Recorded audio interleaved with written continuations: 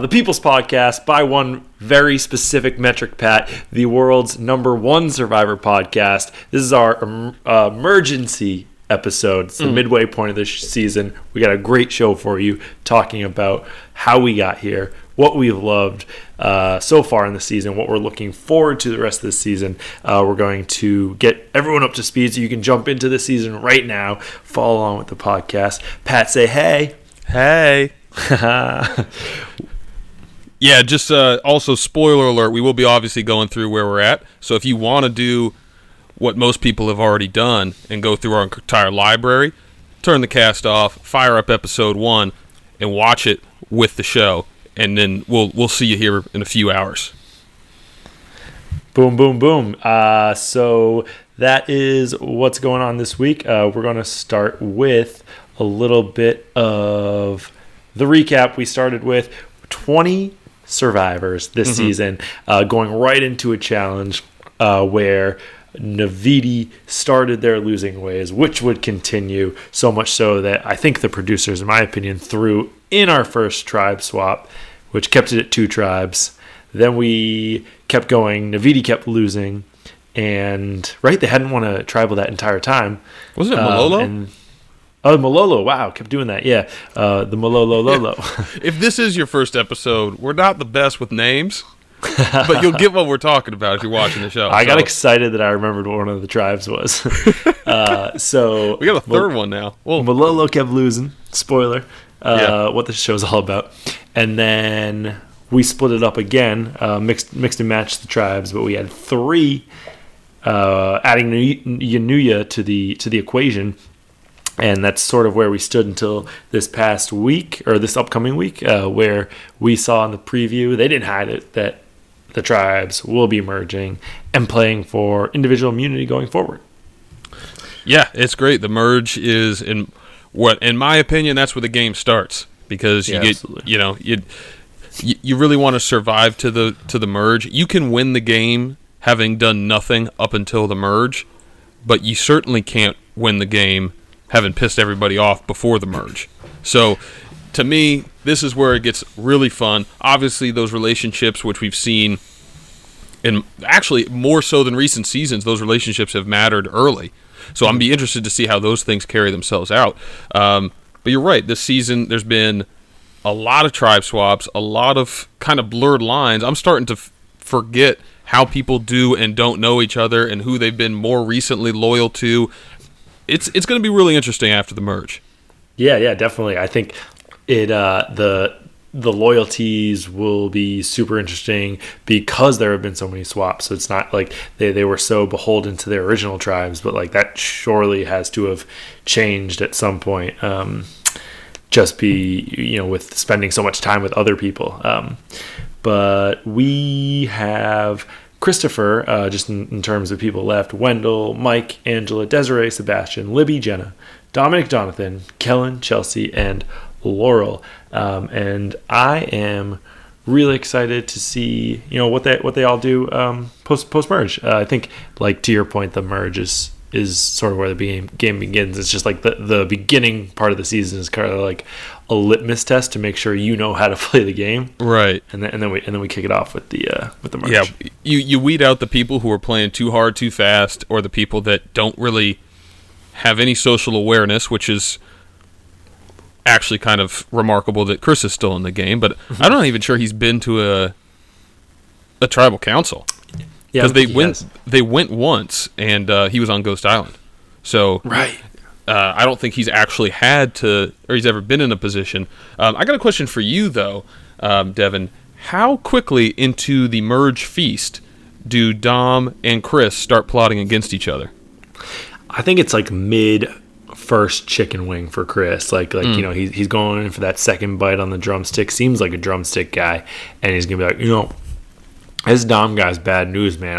I'm from New York, so I can spot this stuff. He's not good news. Yeah.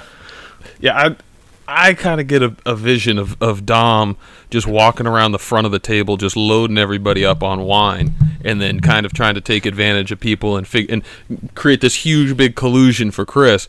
Because as we'll get into later, Dom's gotten an advantage in an idol, so I think he might go real hard.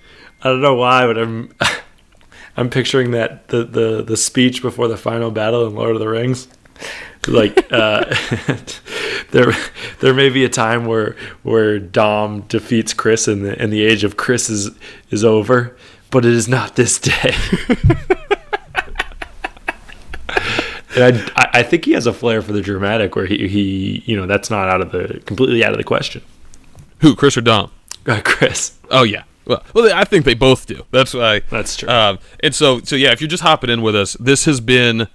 I'm 0 for 1 on guarantees. My second guarantee was that Chris and Dom would have an epic tribal council throwdown, Battle of the Titans, Battle for the Ages. I still think it's going to happen, and I'm really excited about it. They're just two volatile people who hate each other for no reason. It's not. You're not wrong yet, right? You didn't lose that prediction. I lost another one. You had a hot take. And currently it's in the Take Incubator. It's a room we have down the hall here at Got Nothing For You Studios. It's just down the hall to the left past the. We own the whole building. Yeah. Well, we got to find a closet. You have to buy a building if you're going to put Engineer Jake in a closet somewhere. Yeah, and again, apologies last week for him finding his way out of that closet, but rest assured he's locked away tightly this week. And the key was thrown out. Engineer Jake's he puts together all the smooth, mellow soundtracks that you hear today, including boosting our voices so we sound super sexy. Yeah, and if there's any audio errors, that's who to blame. Yeah, so episodes 1 through 3 really really rough showing for Engineer Jake. We kept him around because he's a good guy. He is. We think. He is, and he's not going anywhere because again he's locked in the closet. In any case, I think it behooves us if we're going to catch people up in this emergency episode to give them a little glimpse of how we got here. So we've had some fallen soldiers along the way, and recently Survivor hasn't done the thing where at the final 3, all the people that are making it to the final 3 seemingly walk like 7 miles to see pictures of the people who were voted out and honor them. So I think that we should do that. I think we should definitely do it for the people. That was always a pet peeve of mine, that you're supposed to remember and say something thoughtful about someone who you've literally spent 3 days with. Or maybe not. You might have been on their tribe. I'm sure there's been instances where those 3 people are like, producers, give us something to say. Seemed like a competitor. In the one challenge they lost and first tribal they went home in. Yeah. First tribal. On that note. Yeah, Stephanie Gonzalez went home. She went home in. I want to say she was unanimously voted home. I think she thought it was going to be Donathan originally, and I think she was just kind of clueless to the fact that she was rubbing everybody the wrong way. That's a no for first week Survivor. When we jump into our next guy, we're gonna rehash that same point. But yeah, she just kind of talked a little too much, and I think what that tribe really wanted to do was send home Mr. James Derwin, but Mr. James Derwin was on Ghost Island. Yeah. We'll get into that, but I think go ahead on. Stephanie's situation was that she was playing very hard very quickly, and she was kind of abrasive. Yeah. Remember she did that thing where she took credit for the orders that Donathan was barking during the challenge. Yeah. It was the first moment that we started to fall in love with Mr. Hurley. Yeah, God bless him. He'll get his own segment here in a bit. There you go. So she went home. Yeah, speaking of love. And so, I mean, he's no Wes Nail, but for a guy that was only on for the better part of one episode, James Derwin really stole our hearts. The man put rice in socks, created a fake idol, lost his shoes on the beach, and we're pretty sure he's still on the beach. I think he was sent there with the mission to see if there's weed on these islands, and he hasn't found it yet. But yeah, he went home for just being...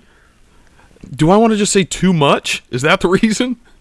I can't wait for him to just show up at the final tribal council and look longingly into the distance and say, Derwin, that's not a name I've heard in a long time.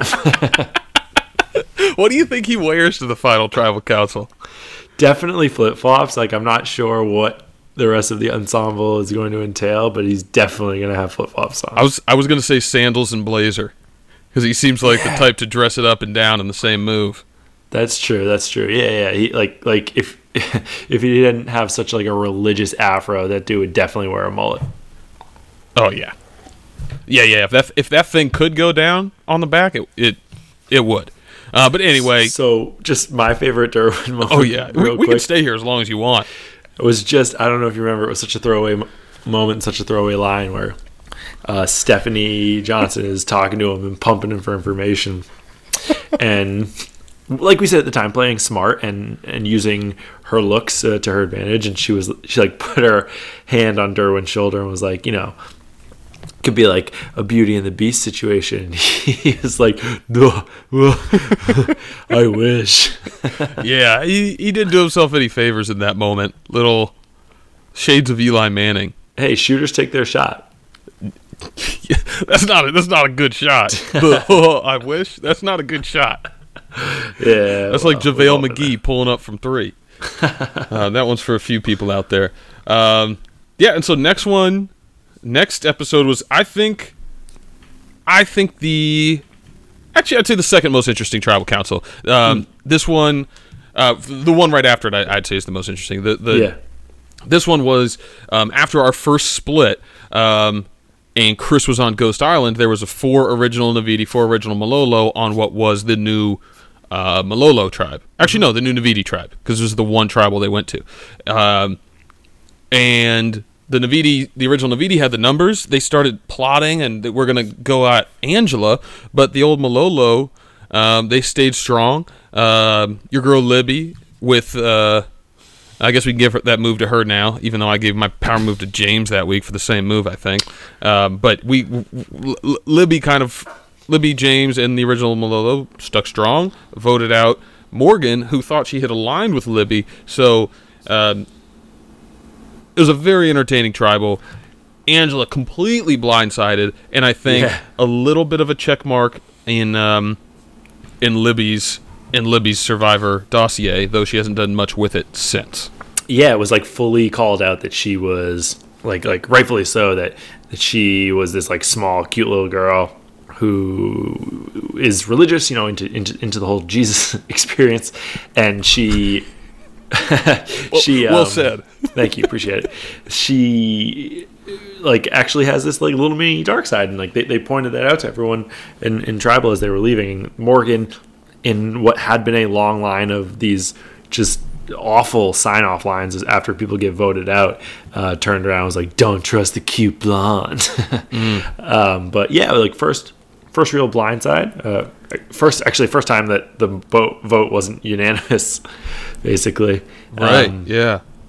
And good to see James kind of crossing enemy lines and voting with the Navites. But it was an interesting episode. Yeah, it would have been cool to see Morgan play. I think she had some spunk. I didn't like the other two. I didn't really see.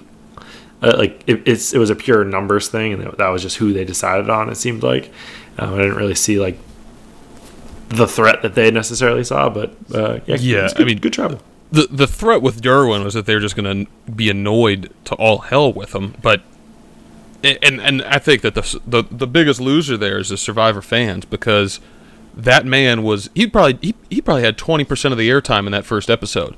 He was TV gold, and those people just couldn't take it. Jealousy. Sometimes, I think. as we both know, sometimes when you keep it too real, people don't respond because, oh my God, how is he keeping it that real all the time? Yeah. Like, I don't really know. So yeah, just another symptom of that. It's a perfect example of when keeping it real goes wrong. Absolutely. He again, but we'll be seeing more of Mr. Derwin. Yeah, I'm convinced he'll show up. But this was a slight digression, and I really do want to spend a little time here. One of my favorite tribal councils, really in Survivor history. It ended up being inconsequential, but I was riveted. I was riveted during this tribal council. I think it's certainly my favorite tribal council pre-merge. So just to kind of give people a rundown of what happened, back on the Malolo side, there was a 5-4 advantage for the original Navidi. Those 5 were said to be holding strong. A guy that we both actually really like, Michael, had an idol, and he had James's idol from Survivor China. That idol, in this kind of, we'll talk about Ghost Island a little bit, James went home with 2 idols in his pocket. And so what Michael did, having an idol that was only worth 1 immunity for his group of 4, he told everybody at the tribal council, this is worth 2 idols, meaning I got a 50-50 chance of guessing right, and we're putting all our votes on Bradley. If you guys want to join the new majority, hop over. Mm-hmm. He ended up playing the idol for Stephanie Johnson. All of the votes went on to Brendan, and Brendan went home. But Devin, your thoughts on that tribal, because I know, one, we're not Bradley fans, and we're big Mike fans, and we're a fan of power moves. Talk to me about it. It was so powerful. And it was like kind of, we had chastised Michael for wearing a blazer as the only teenager on the island that's like lying to everyone saying he's 23, like a little bit of a doofus, but he's been a horse in challenges, and that like really like changed my mind on him, because it was such a smart lie about the double power, because it was based on the was it Chris from Survivor China?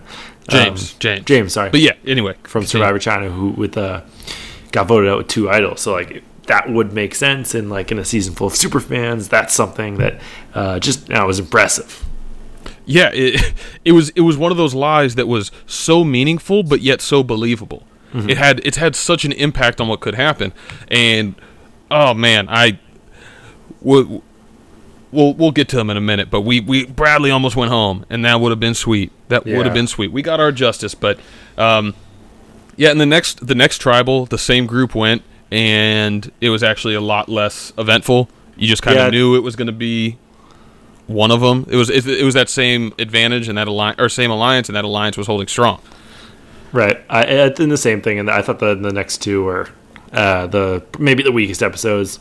Because there was just no drama at Tribal. The only interesting thing that happened over those 2 episodes in terms of voting people out was Michael jumped over and voted with the majority. That was after the tribe swap too, though. So when James and Michael, Steph got voted out, and then they switched to 3 tribes. James and Michael stayed together and lost, and James and that majority stuck. Right. So we had, I guess we had two drop your buffs.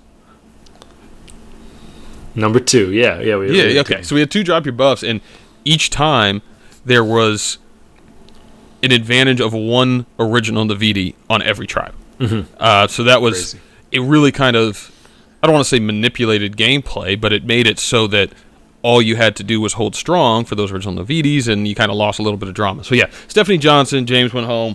I don't know. What do you think about it? I know you like Steph. I like James. I don't think any of them were gonna. They weren't gonna move the needle. Do you think? No, not at all. It's like the type of player you hope gets weeded out early on in the game, because they just don't move any sort of needle at all. Yeah. Strategically, I don't think either of them were great, and James, for being a super buff dude, is just poetically unathletic. Yeah, fair enough. Yeah, and so we had one last fallen soldier. Yeah, one person who didn't quite make the merge. One person who will not be joining us on the jury. Who we talking about? The podcast, Deb? Enemy of the Cast. We got our sweet survivor. You wouldn't have him on? No, I'd definitely have him on, man. Oh my god, I would have him on in a second. Yeah, okay. I just want to make sure. Still Enemy of the Cast. Enemy of the Cast. A moniker I'm sure he would wear well. And proudly. Our sweet survivor dessert for the first half of the show. Bradley got voted out in a complete blindside, where everyone at Tribal Council voted for him, with the exception of himself. Yeah, and it was a blindside only to Bradley. Yeah. It was pretty clear to everybody that he was going home. and he's just someone who complained about sand on a beach being put on a side of a tropical island that has a quote unquote bad view. I think that is maybe even a better sort of reflection of his character than complaining about sand on a beach, that the view on a tropical island is somehow poor. It must have been facing east, and he must have been on the sunset side. So he's originally on the sunset side, went back to the sunrise side, and he's not a morning person. No, yeah. Whatever. Sorry to ruin your stay, Bradley. But there's dirt on this beach, and you're gonna have to watch the sunrise. God. There's dirt on this beach. I'm honestly kind of done talking about him. He makes me upset. That's kind of why I like bringing him up. Yeah. So we'll find some new hate in the second half of the show. But what up, Kellen? What up, Kellen? Indeed. So we mentioned earlier that Chris wasn't at one of the tribal councils because of Ghost Island. If you haven't watched the show yet, Ghost Island is just that you are selected to go there by the other tribe to this point. We'll see how they play it out in a post-merge. But basically, it happens after a challenge. Sometimes it's after a reward challenge, which means you just are without your tribe for a day. And then other times, a little more impactful to the game, you actually miss tribal council. So it can sway majorities, things like this. An interesting gameplay addition this season, and also you have the opportunity, seems like not that great of a chance actually, maybe like a 35% chance, 40% chance that you get to play a game which could yield you an advantage. Yes, and the games you play, you're usually putting something at stake. So far, it's just been a vote. I'd be interested to see if that changes. I am very, very interested to see what happens post-merge with Ghost Island. Yeah. I would imagine what's going to happen, since Survivor loves to put people in very difficult situations, is the winner of immunity will get to send somebody to Ghost Island. And so this, if that's how it plays out, if this is how it plays out, let's think this through, because you could send somebody from your alliance to save them from immunity or from being voted out, but also presumably lose a number in the vote. And so you do the exact same opposite thing if you send someone you want to vote out. You send them, or you can shift numbers, but you lose an option. Oh, wow, immunity is so powerful there too. Oh, I'm just I really hope that's how they do it. Situation where it's towards the end and Michael and Wendell are on the bottom because they're just my homies. And one of them wins immunity, and the other one sends the other dude. Oh, yeah. And then it would break up whatever sort of majority there would be. Oh, I love that. I hope they do that. My God, that'd be brilliant. Yeah. I think they'll do it at least a couple times. Yeah. I wouldn't be surprised if they do it after reward. What would be interesting, too, is if you could go yourself, because to me, there's a certain appeal to Ghost Island. Mm-hmm. The whole theme of this season is Ghost Island, and it's about rectifying past wrongs. All of these wrongs basically came at the misuse of an advantage, which means if you're going to rectify it, you should be able to gain an advantage. Mm-hmm. And advantages are going to play a big role post-merge. There's already 5, I believe, in play right now with 4 different people. Oddly, they're pretty well aligned with the original Navidi, but I think that the original Navidi is cracking. Mm-hmm. So, just to recap, I know we did it last episode as well, but Kellen has an extra vote, I believe, whenever she wants. She can use it at any tribal. I'm sure that expires once you get down to like 5 or 4 or some shit like that. Dominic has a hidden immunity idol, and he has an extra vote that he can play at the tribal council with 13 people in the tribal council. He can play at 6. And we're at 13 now, so he could play it at this tribal. If he doesn't, and let's say he doesn't get to 6, he will have to give it to somebody else, and that'll be passed on until someone plays it at 6. Because if you have it at 6, you're going to play 6. It. Yeah. Oh, yeah. It's a ridiculous move at 6. It is a crazy move at 6, because especially at at 3-3. And if you're aligned with Michael, he'll convince them that it's a steal of votes, or it's going to switch it. It's going to be crazy. And speaking of Michael also has an idol. He has now found 2 hidden immunity idols, both without clues, I believe. I don't think anyone's had a clue. Or if they had a clue, they've found the clue. One person found a map. Yeah, I think Michael found a map and ended up digging for the second one. Yeah. And then Wendell has one as well. Wendell has an immunity idol as well. Yeah, for sure. It's crazy how many of these there are out there. Like, I think is it the most ever? Like, it's the most I can remember. I think I remember like 2 being out there before, and I don't even know if that would have been during a. Yeah, no, I guess it would have been during a merge environment, but it'll be super interesting to see how these play out. I hope.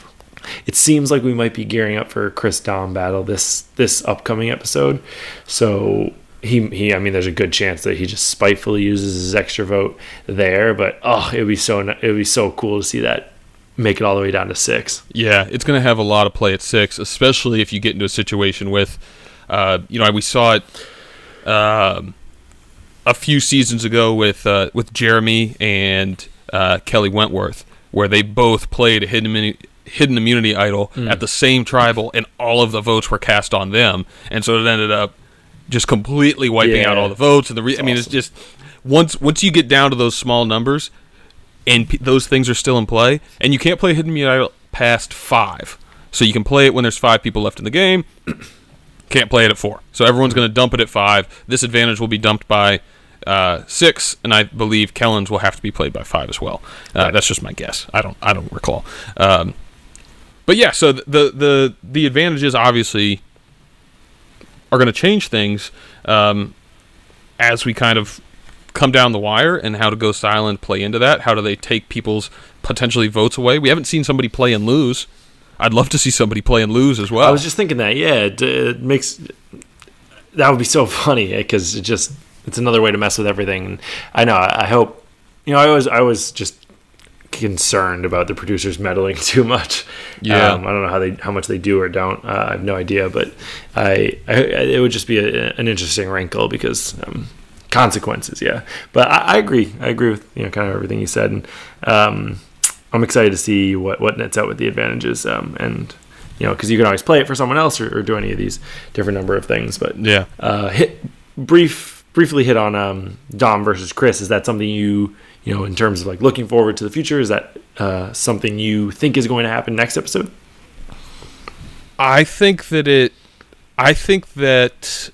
it will only happen if I think Chris has a good chance of winning immunity. Because for those of you who will be tuning in for the first time, the man is a specimen. And that's putting it lightly. He is a specimen. Yeah. He looks like he has a rocket of an arm. Dives. What dives really well? Dives like a swimmer. Yeah. I mean, that's the only context in which he's diving. That's a pretty bad one. That's you not really good. Can't. Dives like a good swimmer. Yeah, it's not. I mean, it's true. It's just not particularly clever. It works. Yeah. But yeah, he's quick like a gazelle. There you go.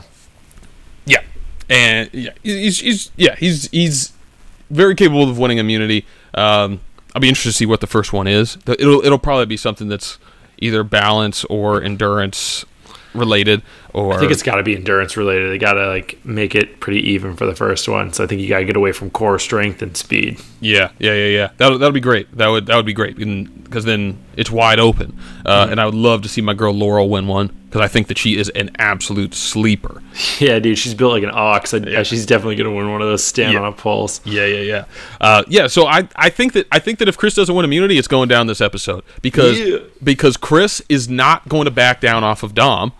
And Dom would, if Chris has immunity, he's not going to back down off of Dom. Dom's going to know it. Dom's going to play his idol.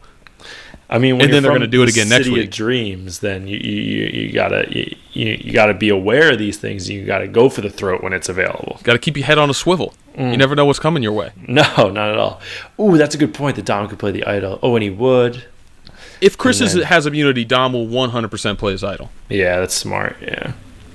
I mean, that'd be good. I'm all about dragging this drama out a little longer. You always get to these points where you have this euphoria of someone you hate getting voted out. It's like a big win for your sports team of choice. Yeah. And then right after, I'm always like, oh, I could use a little more of the drama. Yeah, and actually, I got to tell you, I'm starting to come around on Chris.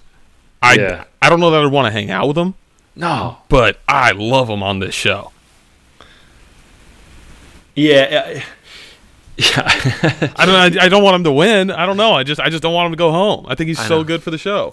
Yeah, he's solid for the show, and I think that if he wins the Dom Chris battle, then you'll probably see him go very far and just be completely oblivious to it.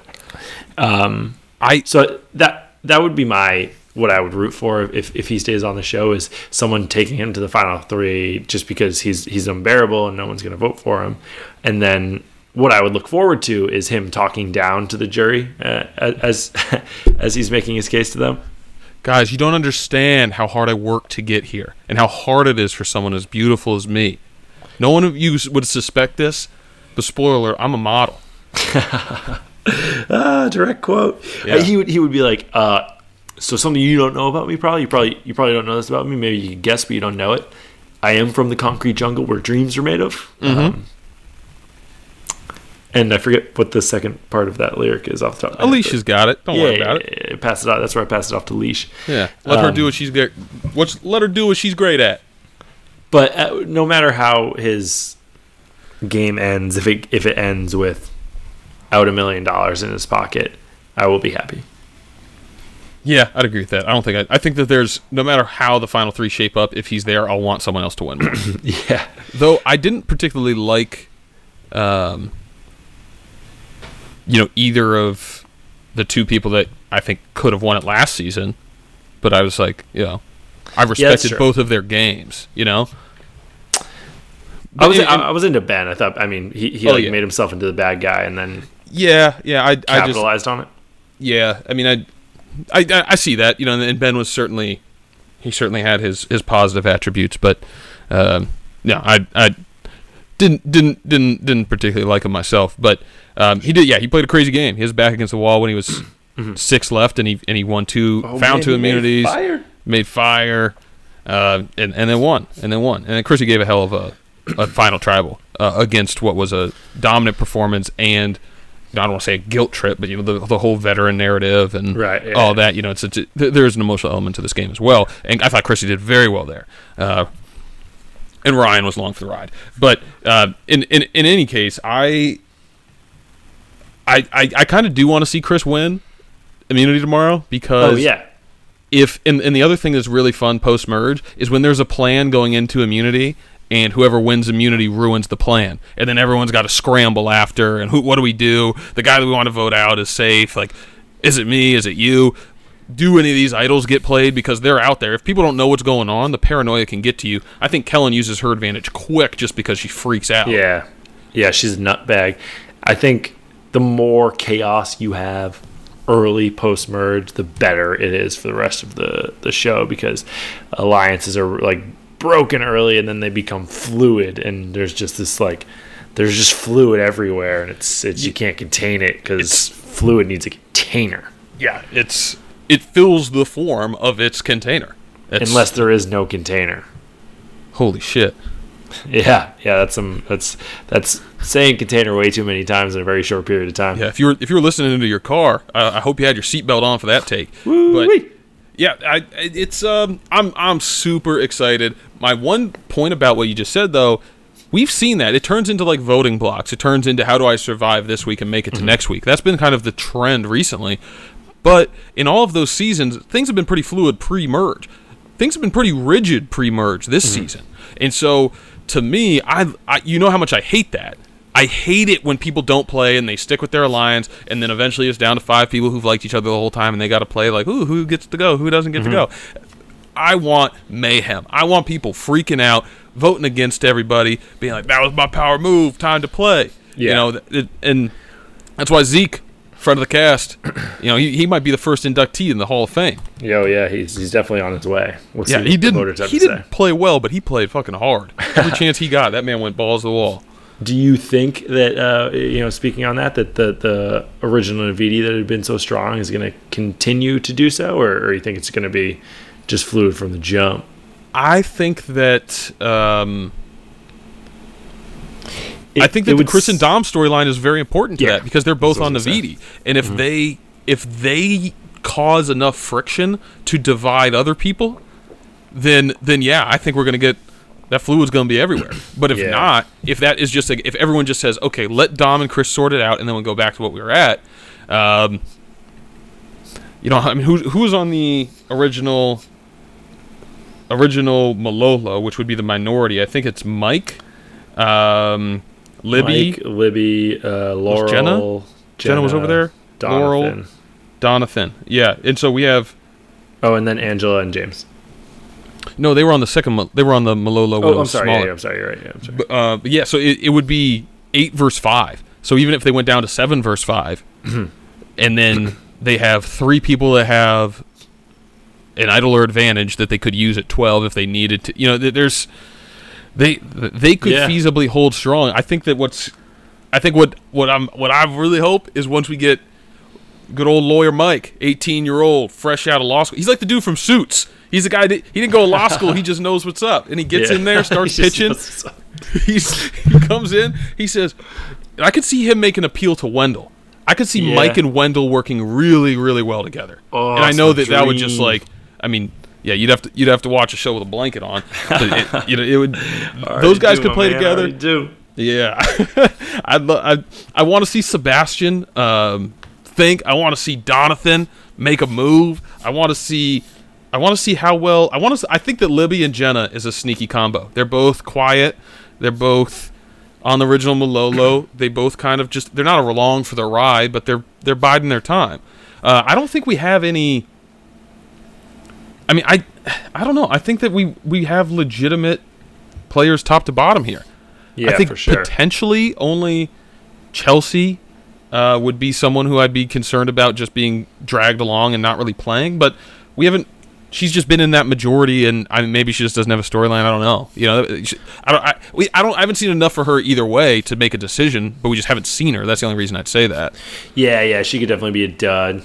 I think Desiree could maybe be a little bit of a dud. I think Desiree is going to go out in a fiery fashion if she goes out. Or I think if she stays in, I think she's a dud.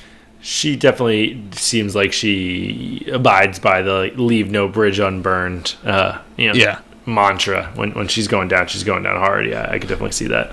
Yeah, and though another point to that we haven't even seen how it plays out. So this is just speculation. Bradley was at least the supposed leader of that super strong Navidi, and he is now gone.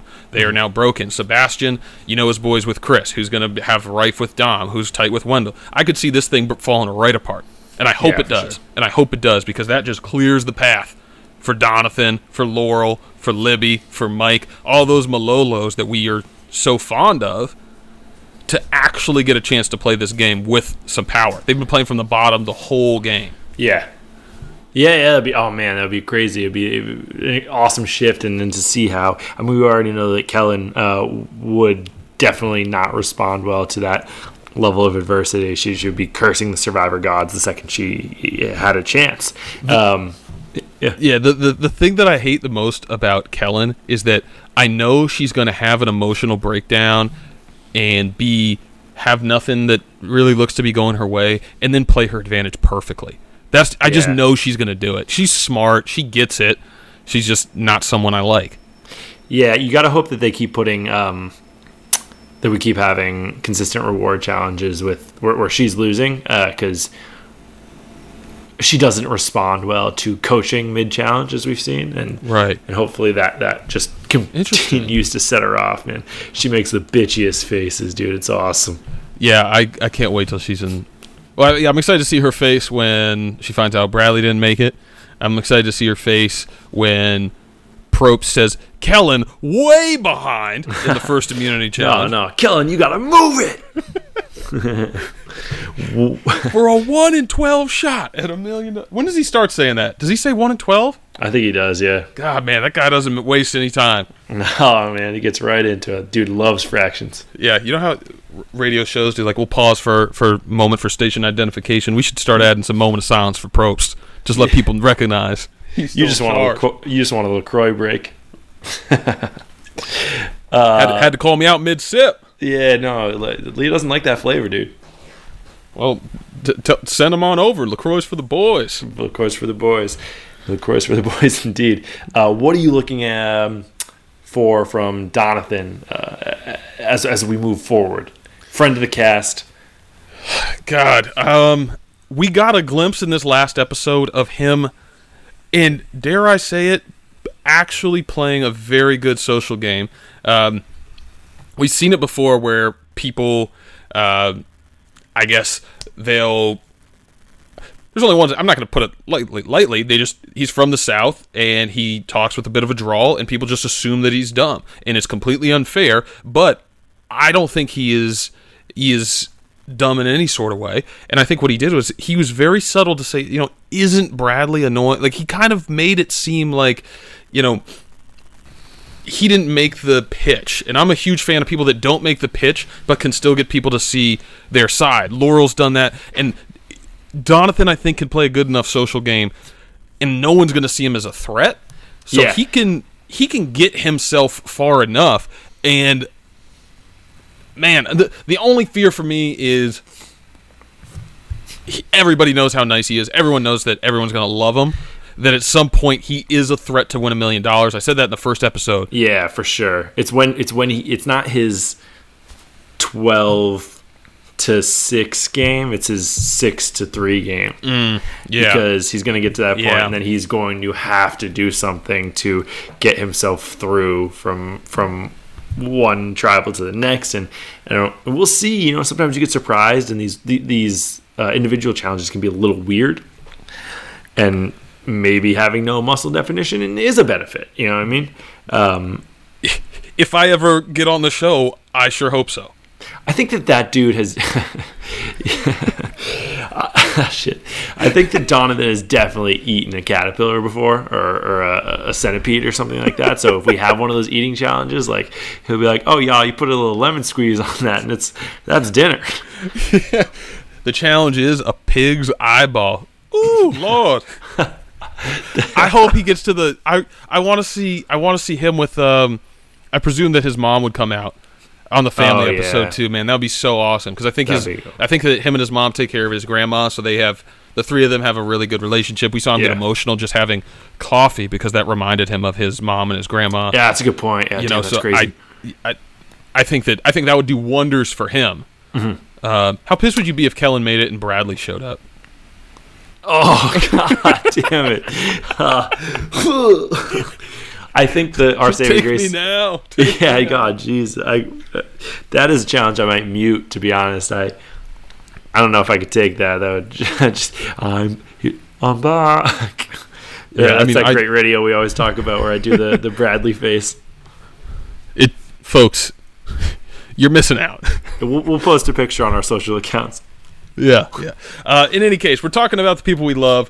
I think it's time we let the folks know that it's time for a little audience participation. So as you all know, Survivor ends with 3 people in what we call it's the final tribal council. There's 3 people at the end, and then the jury will then pick them. So the tables are turned, which again is when we talk about these social relationships. That's why it's so important that you have these relationships with the people who will eventually determine your fate if you sit there at the end.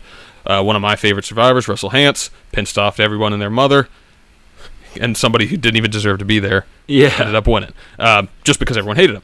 Well, in any case, so we've been playing this game all season long, and we're going to restart it.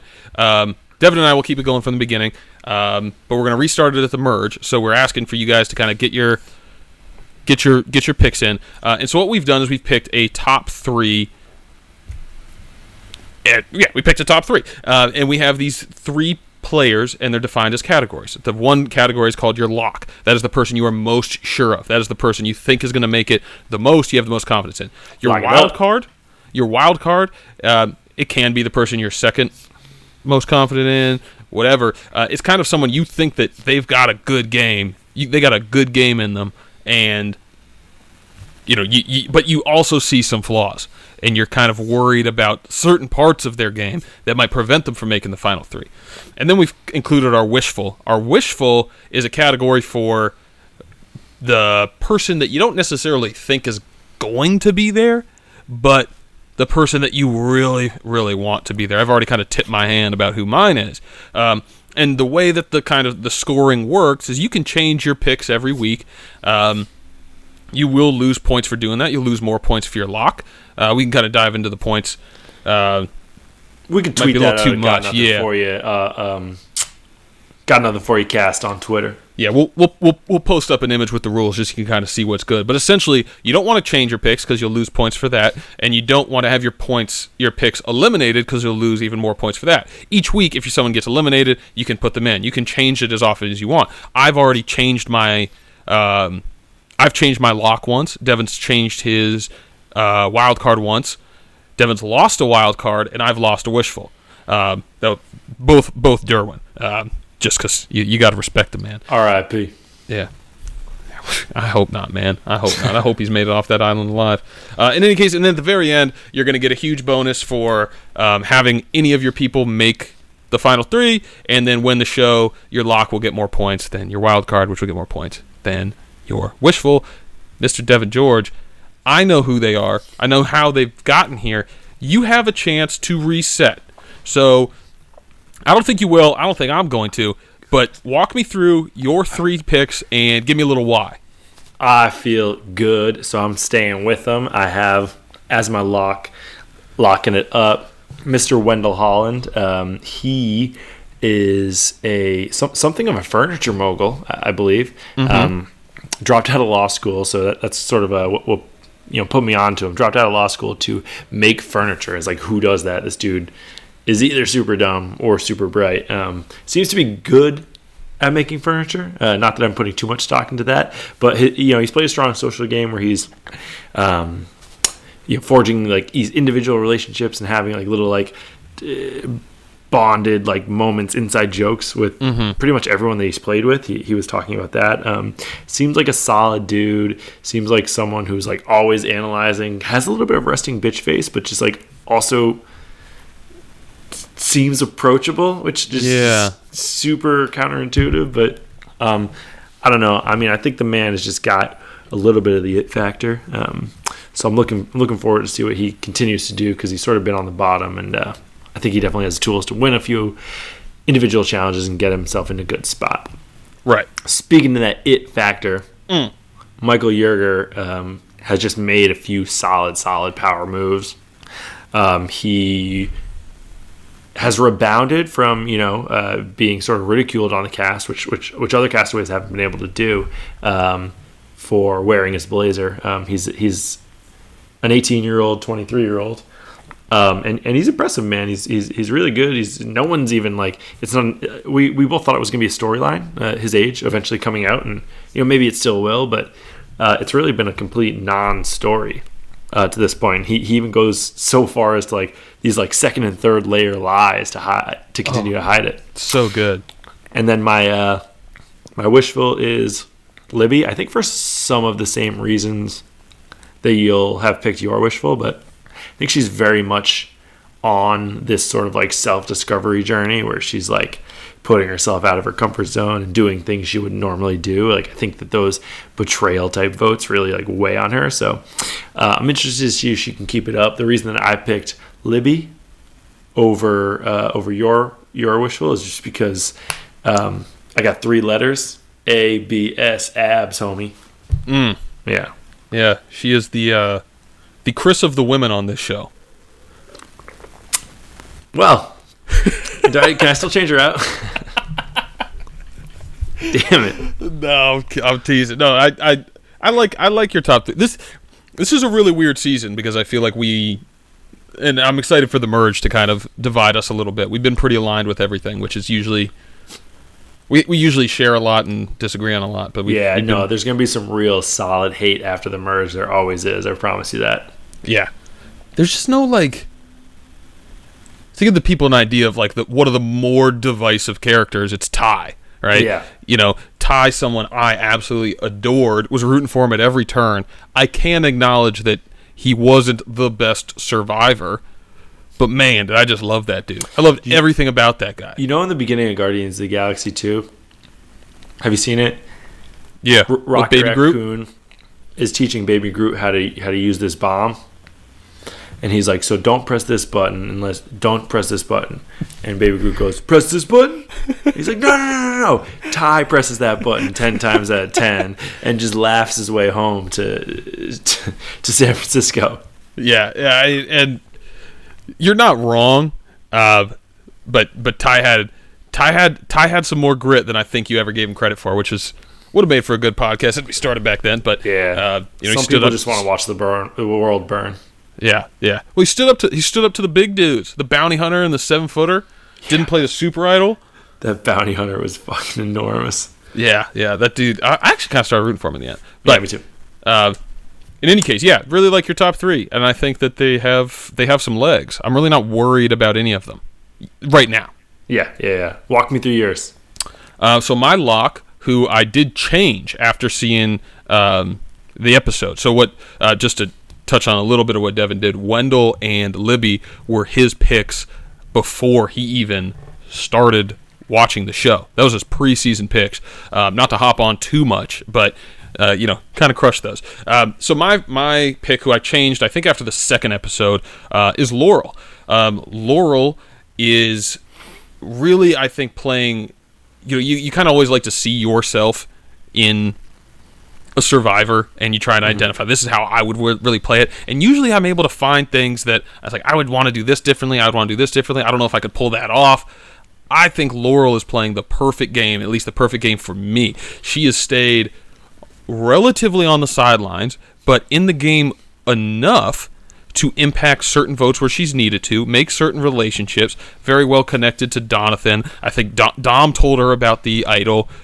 He crossed the Malolo-Navidi line. So I think Dom really might be the linchpin anyway to get off of that. But and then the other things we know about Laurel is she is a former Division I athlete, volleyball player, went to Yale. She is constantly showing herself to be at the very least an asset in challenges, and we just don't know too much about her yet, but she listens first, and she allows other people to come to her. I think that inherently establishes trust. People always talk about how they want to establish trust. I think that she just commands it, and I really, really think that she can carry herself, and I think she can stay under the radar the whole way too. I feel very good about her. It was really a perfect merge game that she played. She was really no flaws. She was right. Good. Yeah, and I think she has the legs to play a post-merge game similar. Yeah, but you never know. You never know. That it's where the game starts. Mm-hmm. It's like the back nine on Sunday at the Masters. So the ball game begins. Yeah. What about he'll get there soon. What about the wild card, my friend? Yeah, the wild card. This is my preseason pick, Sebastian. Keeping it. Yeah. I'm not changing off Sebastian because you're only keeping it because this is still a game that we're playing against each other, and you don't want to lose them points. I pleaded fifth on that. But Sebastian, Sebastian reminds me a lot of Fabio for you big Survivor fans. He is a guy who I think is just super chill with everybody. I don't think anybody dislikes him, has a bad word to say about him, is even thinking about writing his name down. He is aloof at best, but he is a beast in challenges. He's a fisherman, clearly doesn't really know how to interact with people, does know how to interact with shells. He is somebody who I think could make it far enough in this game before people say, we got to get him out to keep our alliance in, and then at where it's 7 or 6, go on an immunity stretch, get to the end, and be sitting next to people who might be favorable for him to just beat. Yeah, so I'm sticking with similar sort of appeal as Donathan without like the doughy, I want to hug you sort of vibe. But he would be more capable of going on that run when he would need to late. So yeah, it's I give you crap about it, but I can see the path to greatness for this man. Yeah. And speaking of greatness, speaking of the path to greatness, the man who laid every brick on the path to greatness, strive for greatness. Donathan Hurley, my wild card, who was a as basically he wasn't my preseason, but he was my first episode after I saw him on the TV. Loved him. Wasn't your preseason, but is a friend of the cast. The friend of the cast. Yeah, number one. Experts debate, but he is just. I don't think I'm speaking in hyperbole here, which I tend to do quite often. He is the nicest survivor ever. You've literally never done that.